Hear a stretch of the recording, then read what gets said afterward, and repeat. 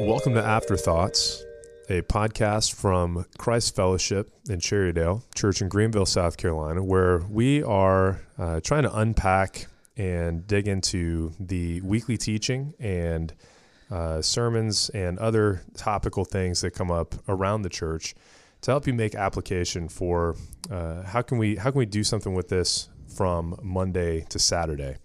I am Pastor Brandon, joined today by Pastors Matt and Hugh, and we want to dig into the sermon that Hugh preached this past Sunday on Luke 4 and talk about belief. So in the passage, there were, Hugh, you broke down three categories of kind of people or beings who are interacting with Jesus and believing in different ways. What were those three categories, just so we can kind of get the jump here? Yeah, so I try to look at the passage from the points of view of the demons, of the crowds, and of those needing healing, be it from demon exorcism or healing from disease. And then I was asking questions of each of those groups.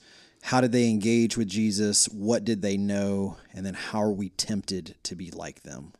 Yeah, awesome. So in those three categories, let's start with the demons. How do demons believe in Jesus? Yeah, that's a good question there. James 2 says, you believe God's one, great. Even the demons believe and they shudder. So there's, and even in our Luke passage, there's the image of fear in the demons. They're asking Jesus, if you come to destroy us, is our time done? And so it seems to me that belief is just an acknowledgement of the facts. Yeah, when you said fear and belief, it made me think of, the last time we talked a lot about like upbringing, youth group experience, and like how we were taught to believe and interact with God. And it's like, there was a lot of fear mixed in that. Like, can we separate out maybe a little bit of like good fear, if there's such a thing, of God, and demon fear, like bad fear of God? Yeah. It's funny to talk about youth groups because I recall like a summer beach camp, and this would have been late 90s. The cool gear that everybody was wearing was the brand No Fear, right? So it's like you're just extreme, right? Like you're whether you're surfing or mountain biking or rock climbing, whatever. Going to middle school, no fear. And so the guy he was leading the teaching all week, he said, no, we're gonna get rid of that saying. No fear is all wrong, because we do have to fear God. He said a better way to look at it is no trepidation. I'm like, okay, great. Oh, nice. Yeah. Thank you. A bunch of single brain-celled 13-year-olds, like trepidation. And so that's what he attempted to do that whole week, is tease out the difference between what it looks like to fear God versus being fearful of man. And I think in the one case, fear of God is kind of a right posture is how I would think about it, respect and awe of his authority and his person, whereas trepidation and the kind of fear modeled by the demons in the text is really like, what about me? What am I going to lose? My own good is kind of on the line, is how I see it. So I'll take a stab. We were I was in New York City this past week, and we're flying back from LaGuardia. We get through the security, so there's 30 college students, and you make it through the scanner, and then your bag gets kicked into quarantine to be checked. And so what set off the alarm for the group, and there were 5 or 6 students, were their Bibles. Right, so I guess the size of the Bible was unusual for the checked bag, and so they thought there was some device in there. So the ladies rummaging through their Bibles, and makes these kind of quirky comments of, I guess that's a good book to have, particularly if you're going to fly, right? You want to have the Bible with you. And so I'm thinking like almost fear as this like mystical karma-esque. It's the rabbit foot. I get God on my side. I don't want God not on my side, but God is kind of this ill-defined, sloppy deity that I don't have really any categories for, but I would say things like church, Bible, the various words or something that I need to hold carefully, because if I get him, if he goes against me, then bad things are going to happen. Yeah. I want to stack the deck in my favor in a sense. So like, thinking about the demons and their fear of God, like in a day-to-day, like I feel like it is kind of middle schooly with how much can I do or not do before God's going to like drop the hammer on me? Like when is this going to be, when's the other shoe going to drop, rather than as we look in these other categories, particularly where we hope to be, the ones coming for healing, the ones who are experiencing Jesus firsthand and believing, man, you can do things that others can't, that you are here to give and to care and to love and to seek and to save, rather than to smash those who are coming in weakness. That we want to move away from that. So that would be a red flag, I guess. Yeah. What don't you think? Like there's kind of the immature version of that, where the thinking is, how much can I do before I get smashed by God? Maybe that same line of thinking that's a little bit matured, a little bit seasoned by some suffering, looks like just acknowledging and assessing the pain and difficulty and the crisis of my life. And then the thought is, what have I done that has resulted in this? Like, why is God punishing me with these circumstances, be it difficulty in whatever, disease, financial crisis? Like, what did I do wrong? It seems like there's some connection between that immature line of thinking that then translates as an older believer. I think the question behind both of those, though, is like, what's the layer of truth hovering behind this? Because I'm thinking about the demons, and demons didn't fare very well with Jesus. So they were right to be afraid, right, in every case. So this posture of, hey, what I know would cause me to cower in fear, to whatever. And so I don't want to go into the ditch of saying, well, all fear is necessarily bad, or even this kind of like immature, when's God going to crush me? Like to recognize that I'm rebelling from God in my sinfulness, that I'm coming up short, that there is a sovereign authority who has right to crush me in this, or to your case, hey, I'm living out of bounds. I'm consistently errant in the decisions that I'm making, and I'm questioning, hey, how is God viewing me? How is God interacting with me? Like, these would be, I guess, good and right thoughts for someone to have, right? Yeah. So the demons have the right fear of a conquering king, right? That right at the beginning of Mark, Jesus's first words, hey, the kingdom is here. Yep. Repent and believe the gospel. Like I'm bringing it now. So that's right. What I think we want is to not be in the camp that the demons are in, right? And have a belief in Jesus that's strictly from an adversarial, conquering king is here. I'm afraid. I'm going to fight him. And what are you going to do to us? Are you going to send us into these pigs? You're going to banish us? You're going to whatever. So we don't want to be there. We don't want to live our lives in an adversarial posture where Jesus is God. Like, he can do what he wants to do. He has the ultimate authority over all death, over all demons, over all wayward, rebelling people. And the demons knew that better than the people in the crowd knew that. And so they were afraid, and rightfully so. Then the crowd, kind of as they get to know Jesus, how are they different from the demons' experience of Jesus? Yeah, it's it is an interesting contrast between the demons and the crowd. So the demons, they're all facts, accurate facts about Jesus, zero wonder, zero amazement. The crowd, they don't have any accurate information about him, but they're blown away about what he's doing and the way he demonstrates authority. But there's no sense in the text that that's kind of heart level or spiritual. So they both kind of, quote fingers, see Jesus, but they don't see him fully. They don't have the clear view of who he is.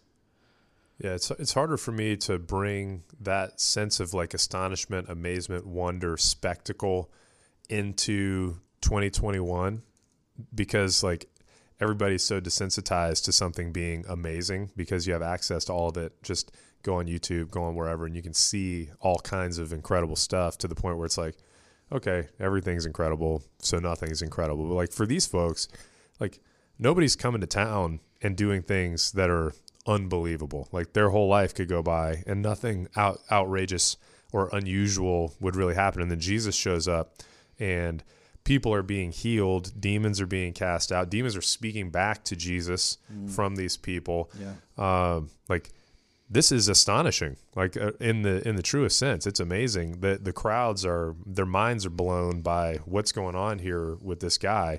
How is it that he comes into our synagogue and teaches not by, you mentioned, just kind of quoting other people's takes on what these passages may have meant, but like, no, with authority, hey, this is what this means because I am the Word made flesh here among you to communicate this stuff. And like you said, like it doesn't indicate any kind of like saving faith in Jesus, but the spectacle, the amazement, I want to be around him, I want to know more about him was definitely a big aspect of what was going on there. Like, is there a way that you guys can see how that might be experienced today, right? It's not like the YouTube generation, somebody's, wingsuiting off a mountain. Like that's amazing. But like Jesus blowing everybody's minds with his authority and presence and what he was able to do. Yeah, I don't know that. I think you're right in terms of post-Enlightenment culture really desensitized to the themes of awe and wonder that we would see kind of translating and reverberating into the book of Acts, right? As we see the spread of the church, well, it's these almost remnants of the exile, right? The awe and wonder that God did in the plagues is then carrying over to the birth of the church, and everywhere that the church goes as it fans out, well, this awe and wonder accompanies it.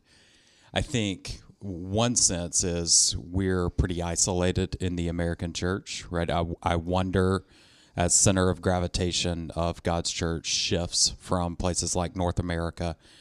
Is awe and wonder more indicative of the people of the world as they come in contact with the truths of the gospel than it is with us? And then how much of that is a result of just post-Enlightenment mind that struggles with awe and wonder in any category. And yet, though it might not look like this awestruck amazement at who Jesus is, this interest, this kind of vague spirituality, this kind of buffet-like dabbling in the things of God that would say, hey, if this is helpful to me, great.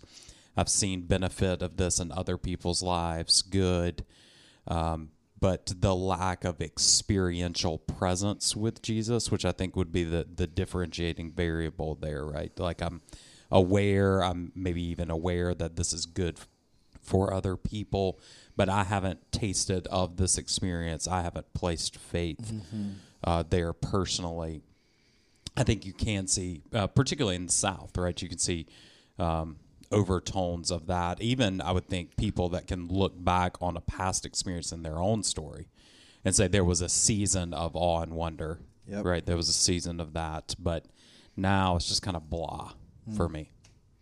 Yeah, I was going to say the same thing. Like I think the way that Jesus can amaze and astonish in our context in Greenville, South Carolina is you hang out with believers in the church, and everybody kind of gets on cruise control and just going along, going through the motions. And then you encounter somebody that has a real vibrancy in their walk with Jesus, and they're very sensitive to the promptings of God's Spirit, and they're clearly relying on strength from the Father. And that has kind of an amazing, astonishing effect on the people around them, that hopefully that the observation doesn't stop with the person and is like, wow, that guy is awesome, but that it goes the next step to put the spotlight on Jesus, to then kind of call us up in that way. Yeah. And in this context, right, you have real people seeing life change playing out in front of them, like in these acts of healing and transformation. And so I do think it's one of the reasons why conversion is so important in the life of the local church. Yeah. Why, genuine moving the needle in our sanctification. Like we see this, I saw it this morning on my social media scroll, right? You see somebody post a before and after picture of a weight loss journey, and you're like able to look back and say, that's good. Wow, that's astounding. You were that person and now you're this person. So you suck that out of the life of the church. You remove this contrast community where we can see this person was this and now they're this.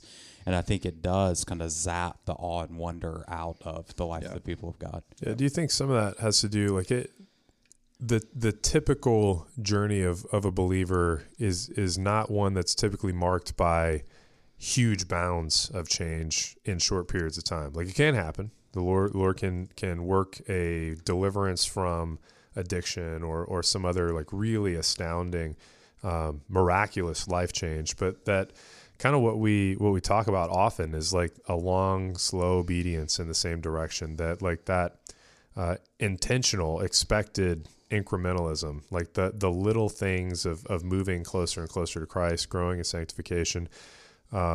Seeing the benefit of the community of the church. Like this is one thing that, because I'm a lot of the week outside of the community of the church, but building a different kind of community in the gym versus community in the church, like the kinds of love and support and care and connection that are present in our church are not like what other people are experiencing in other communities. And so it's like easy to take that for granted because we live in the mix, and there are people in small groups who are going out of their way to give money to care for people in their small group, or to take care of their kids, or to whatever, somebody's sick and caring for things.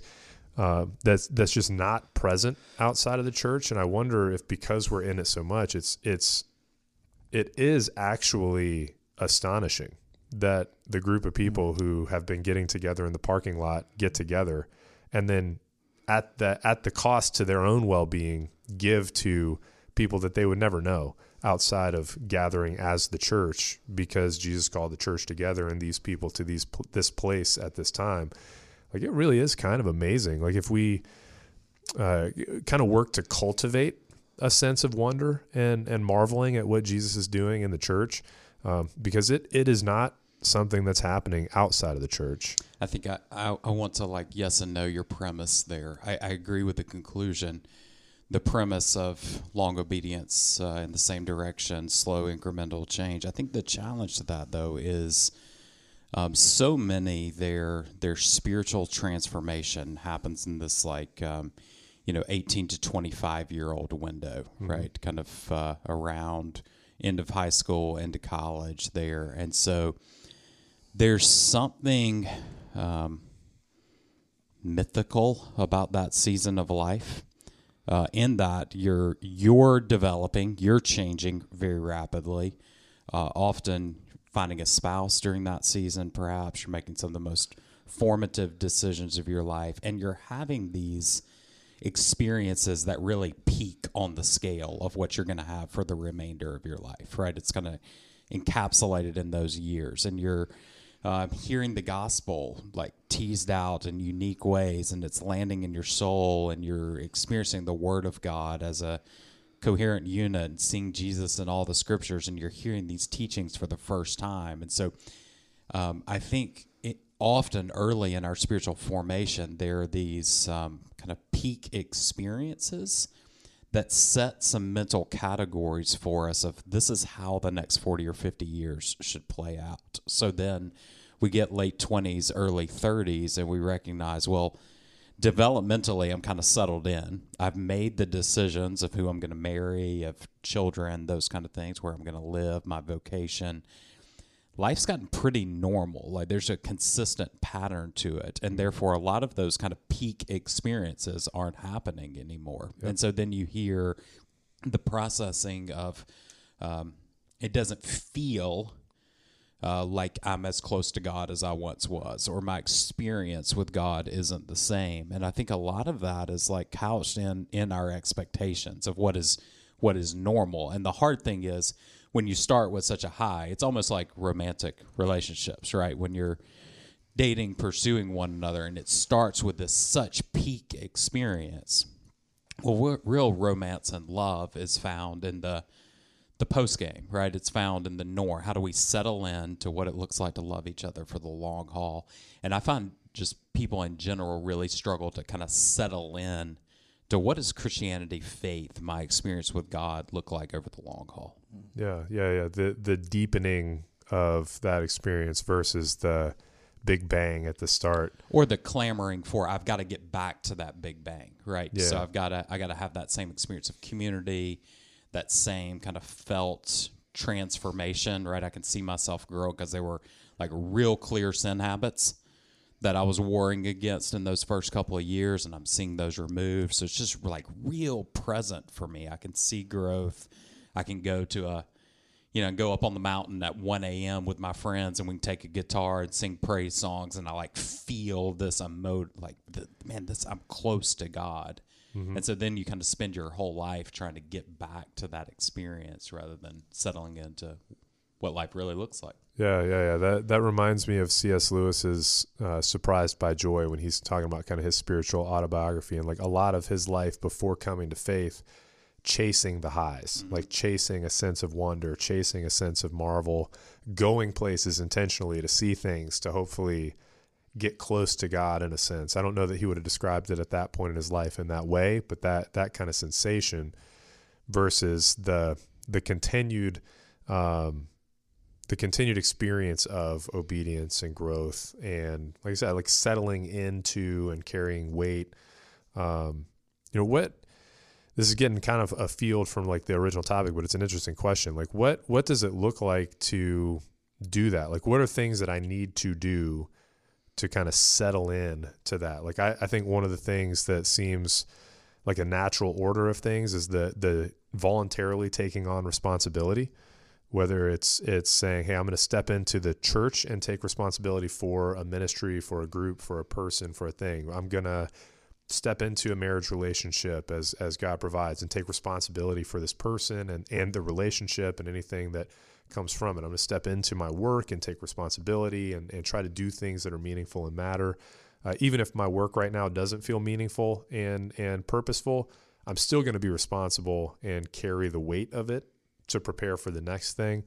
Like what does it look like to practically settle in for the long haul of faithfully knowing Jesus versus chasing the high?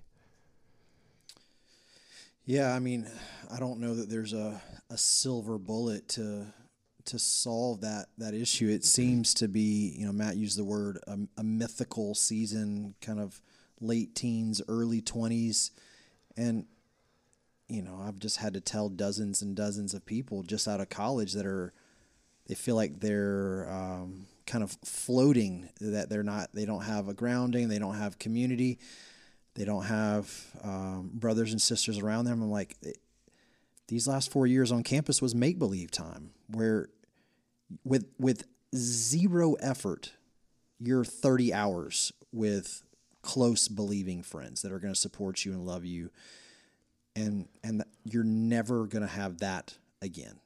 And so you just need to press in to the means of grace that God has given you in the church, and not simply as a recipient, but one that's going to give and serve and pour out.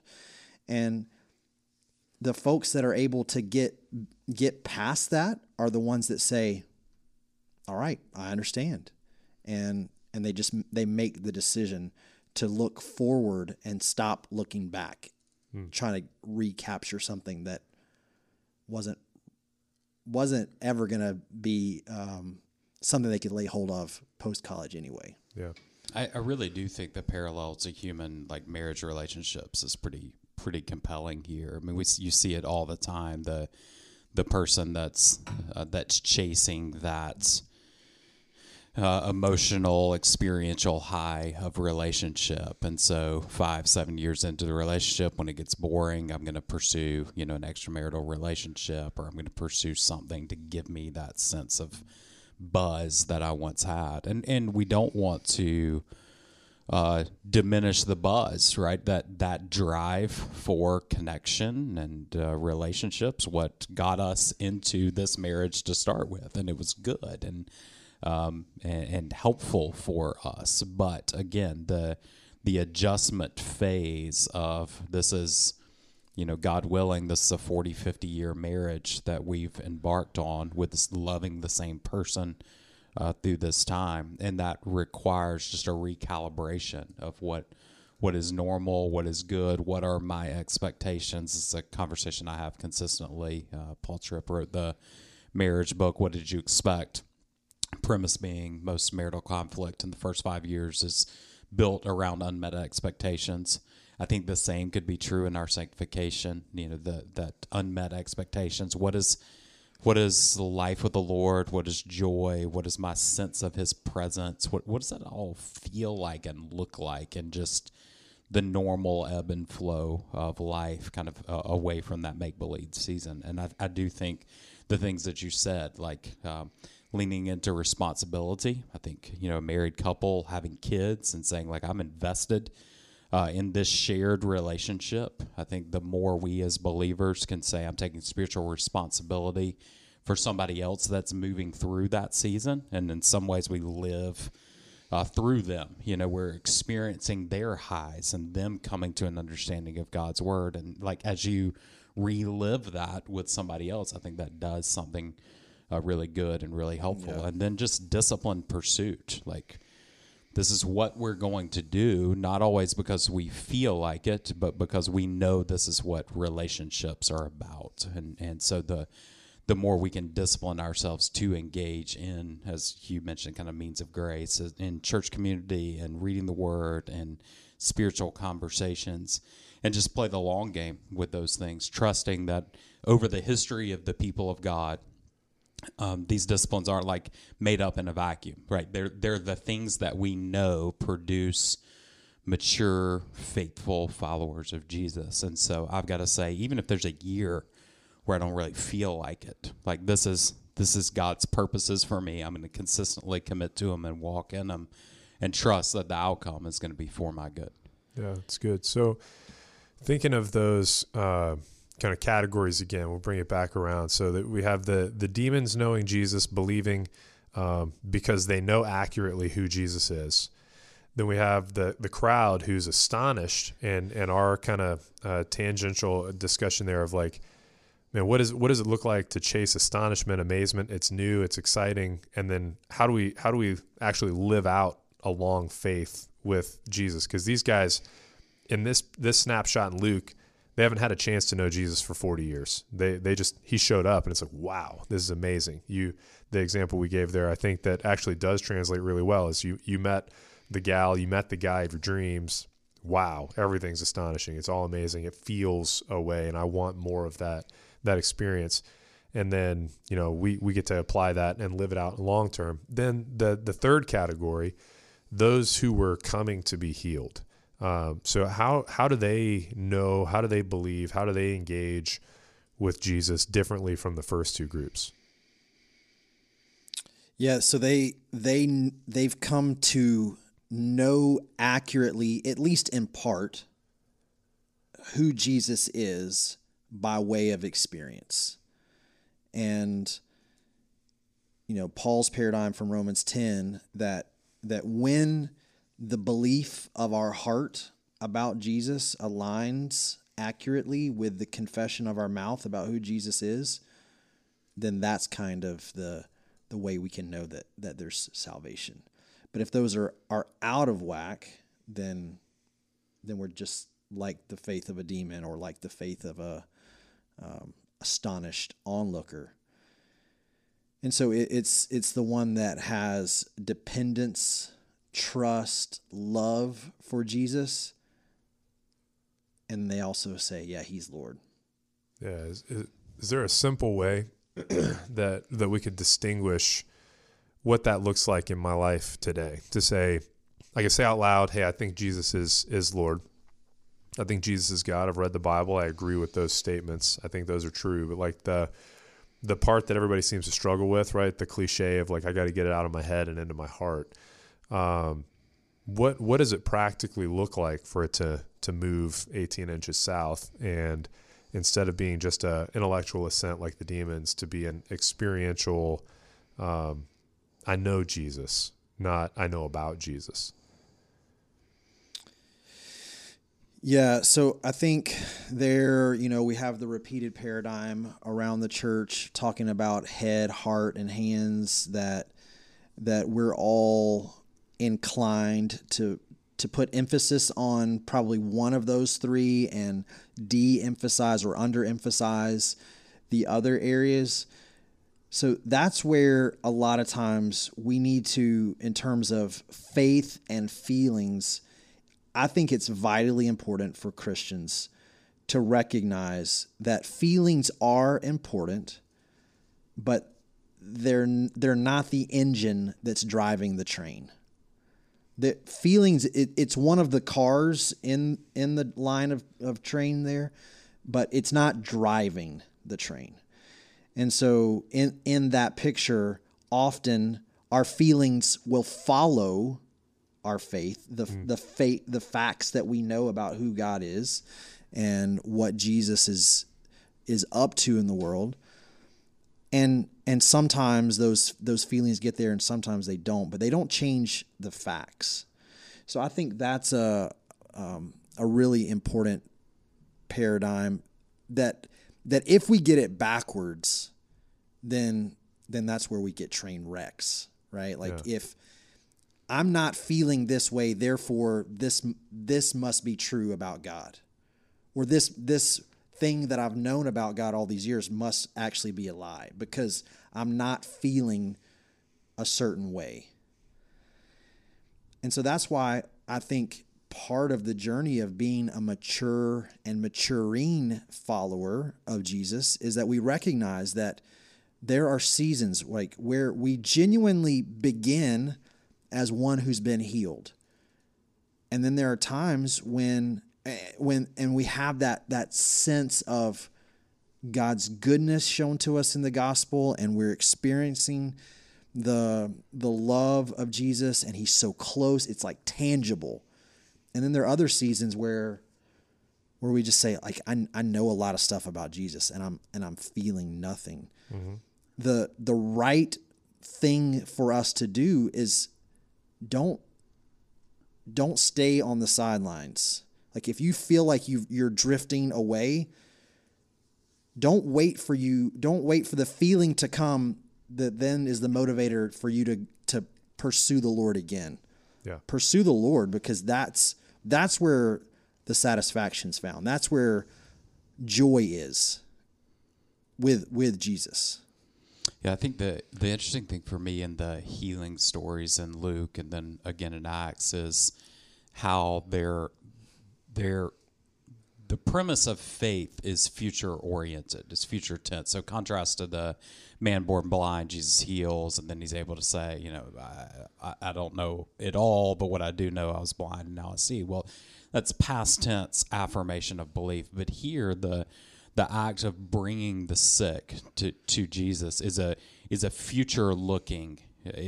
I'm making a practical decision in the present that is oriented towards my future trust in who Jesus is, what he will do, so on and so forth. So bad metaphor, trying to externally process something that I haven't thought about before, so it'll probably break down. But I think about an experience with like an all-star athlete.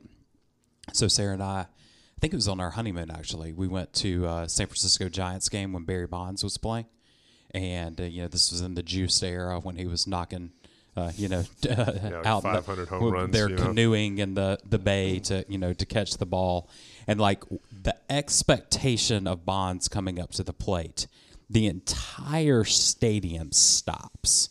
And everybody, like, leading up to him coming up to the plate is positioning themselves, like, where they might catch the ball. Because they know that there's someone great getting ready to step up who consistently does something just awe-inspiring. And that then leads to certain decisions, certain positioning that I'm making in the present. So I wonder, like, what is the translation of that to our experience, our future-oriented experience of faith in Jesus that says he's great, he does powerful things, he gives generously to me, he fills my heart with hope or peace or joy, and therefore there's positioning that I'm going to make in maybe the word is like expectation, anticipation, for that a lot of the grind of the day is how do I position myself in anticipation for what Jesus might do, right? And, sometimes that's Bonds grounds out to first base, right? But and that's a bad metaphor. Jesus doesn't ground out to first base. Sure. Sometimes that's the bomb that you were expecting. That's amazing. Other times you're watching an all-star at the plate, and this is fascinating. But nonetheless, I'm positioning myself with some level of anticipation for what he is going to do, what he might do. And that does shape the way that I navigate my day. Yeah, and we can kind of repeat the Piper phrase of, God, Jesus is doing 1,000 things in your life right now, and you might be aware of 3 of them. And so you're thinking Jesus grounded out to first because this thing that I wanted to have happen didn't happen. This relationship fell apart, this thing. But you can't see necessarily the bigger picture of the greater good, whatever it is that God is at work doing in those things that behind the scenes, to our experience, are really moving us to glory in the end, right?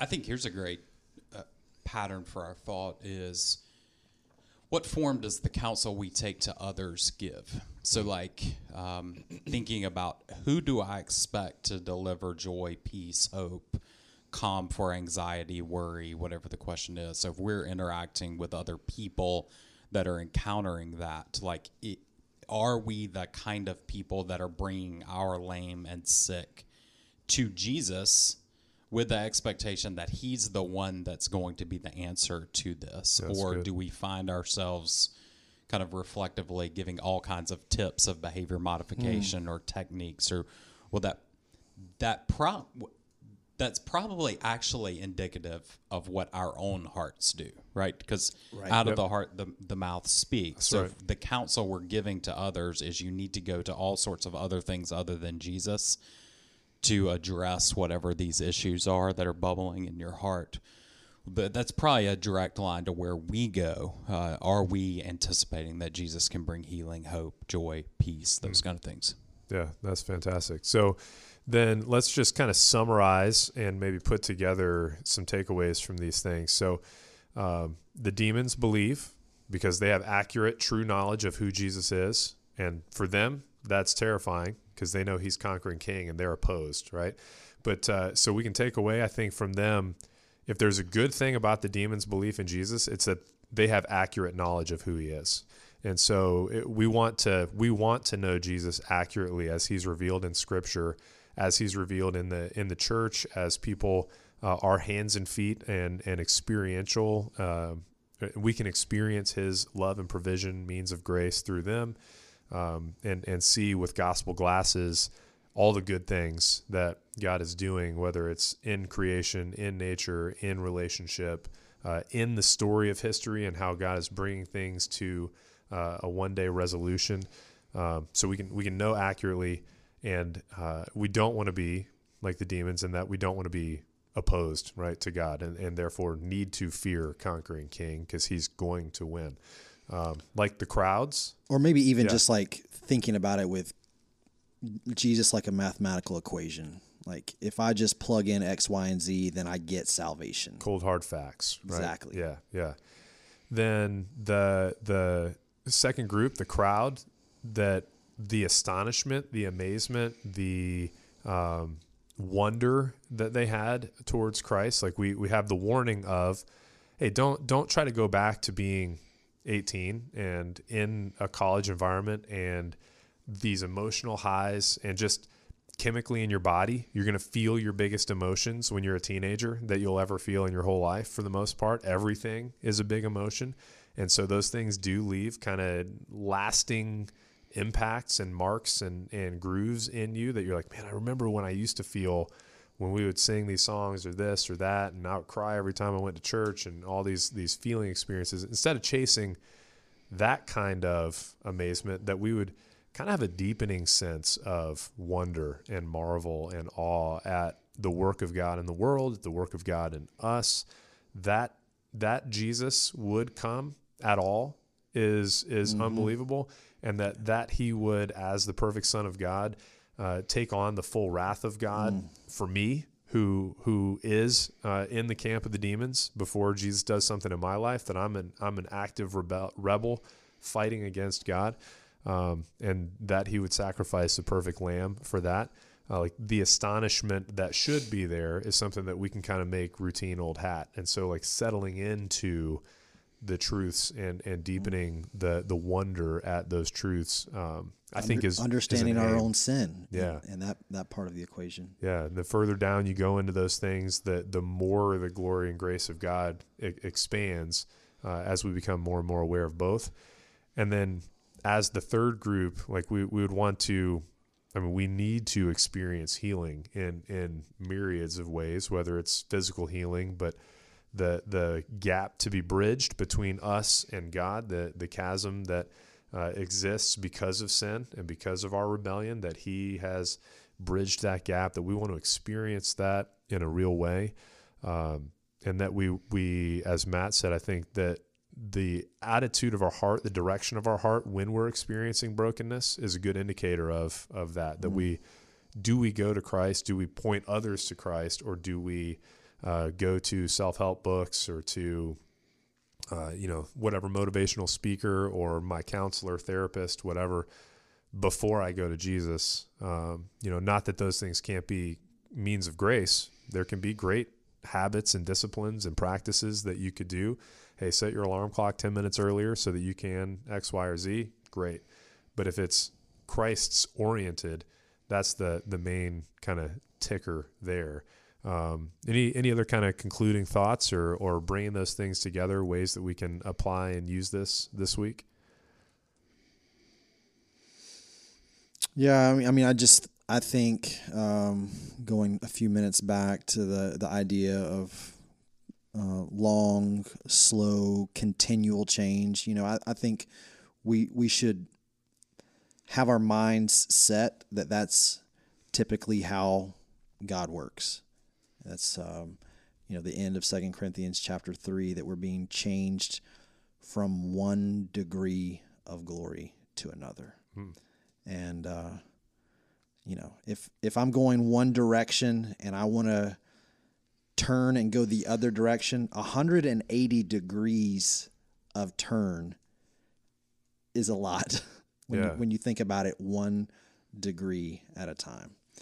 And what's really exhilarating to me is that I'm well aware of how many remaining degrees I have. But as I walk with the Lord and see God revealing himself in Scripture, he's just getting more competent, more sovereign in my eyes. And so that I can have confidence that when he says I'm going to do it, I'm going to finish it, I know he'll do it. Yeah, it's a good word. I think Hugh models in these three categories just a really good way to read this kind of center section of the book of Luke. We did the 7 arrows. That the second arrow is a backward-facing arrow asking, like, what did the text mean to its original audience? And when we ask the question, people immediately think, well, I got to find a commentary and kind of dig through what's. And I try to just help people say, like, just put yourself in the story as a character in the story. And, like, live the story. We read the Bible as Americans with our brains, but reading the Bible with our senses, like being provoked by the totality of the story. So coming, what would it have been like to be the leper that Jesus healed? What would it have been like to be these first disciples that Jesus called? How would you read the Bible through the lens of that experience? And I think that gives us some sense of tangibility to the Bible that protects us from kind of commentary, intellectual distance from the text. But these stories, particularly, Luke 4, 5, and 6, they're emotive, they're jarring, they're personal, they're stories of life transformation of like actual individuals. So as I'm reading these texts, I don't want to distance myself to these kind of esoteric truths about theological jargon, but really, no, man, Jesus is bringing real transformation to a human life. And I want to read the Bible that way, and I want to experience Christianity that way. Like, it's not a set of propositional truths, first and foremost, but it's of a real God who brings real transformation to real people. Yeah, that's awesome. That's a great place to wrap. So thanks, guys, for joining. All you guys who are listening, thanks for checking in, and we hope that this has been encouraging and gives you an opportunity to kind of dig into the text and to the Sunday experience and find new ways to unpack and live out what we're trying to do each week. So hopefully we'll have these out closer to weekly, so we get a little extra commentary on